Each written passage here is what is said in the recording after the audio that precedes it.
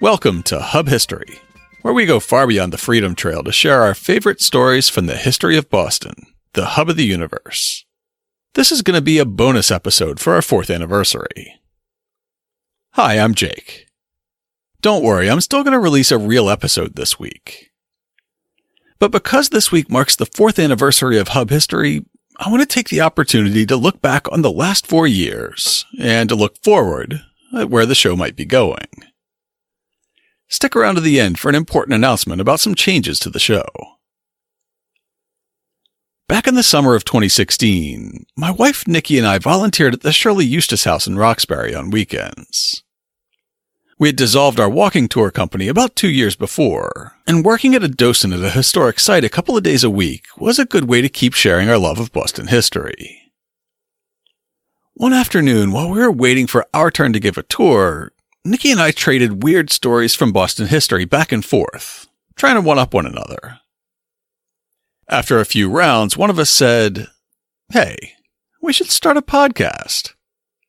And a few months later, this show was born. We released our first episode in the last week of October, and about 30 people listened that first week.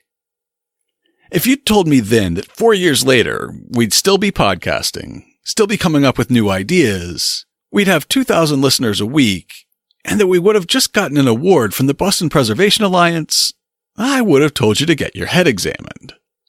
And yet, here we are. In our 4 years on the air, we've had a little over 600,000 unique downloads. I don't obsess over our stats week to week like I used to in the beginning. As a matter of fact, I hadn't looked at our numbers in months before getting ready for this episode. Back at the beginning of the pandemic, our download numbers fell off a cliff. When everyone stopped driving and taking the T and going to the gym, they also stopped listening to podcasts. We lost between a third and half of our listeners for months. It wasn't just us, it happened across the podcast industry. Looking at our stats got pretty depressing, so I just stopped. When I looked this week, not only have we gotten our listeners back, we picked up some new ones. We're probably averaging closer to 3,000 listeners per episode in the first month of release, up from about 2,000 before the pandemic. I noticed that this year our most popular episodes have all been interview shows.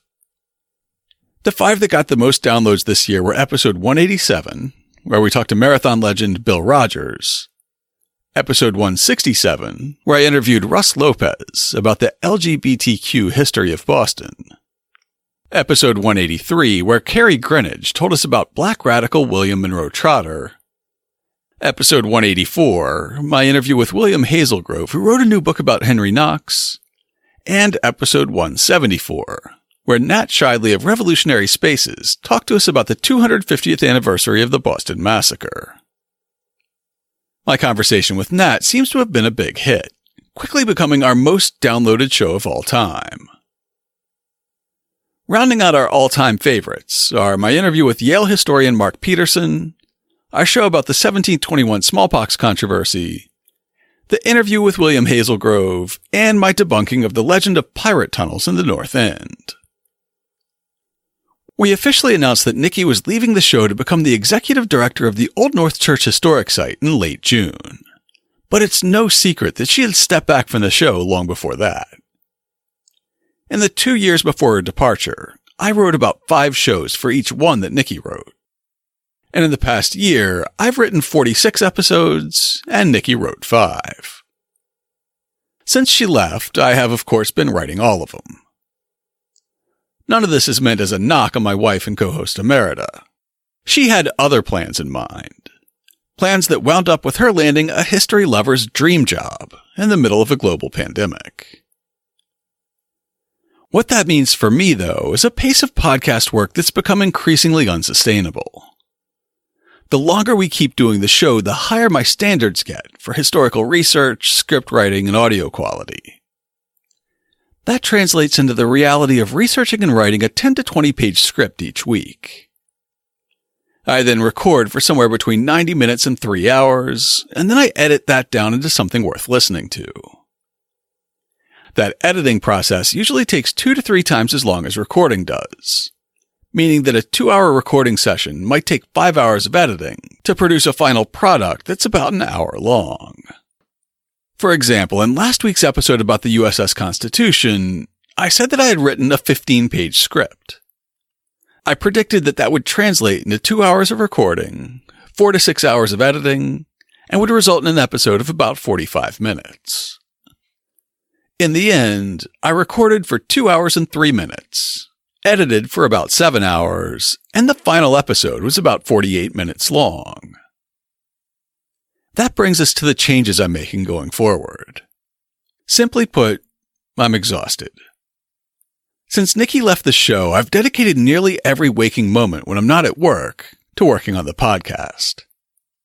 I can't remember the last time I got more than 4 hours of sleep in a night. I can't maintain this level of effort indefinitely. And I have other interests I'd like to get back to pursuing at some point.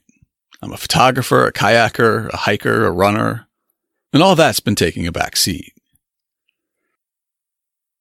Over the past month or two, I've been taking a hard look at how to keep the show going while still preserving my sanity. The one thing I don't want to do is compromise on the quality of the show.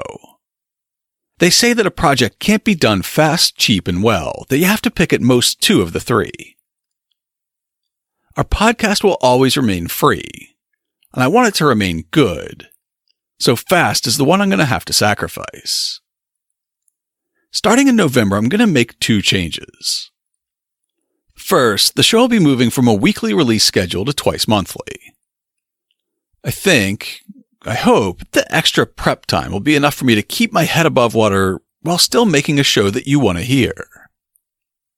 After 4 years of producing a weekly show, this change is a disappointment to me personally. The only time we've missed a week since October 2016 was the week of my father's memorial service. But I hope you're going to keep enjoying the podcast, even on a slightly curtailed schedule. Along with the schedule change, I'm also making a couple of tweaks to the format. I'll no longer be including the Boston Book Club and upcoming event segments.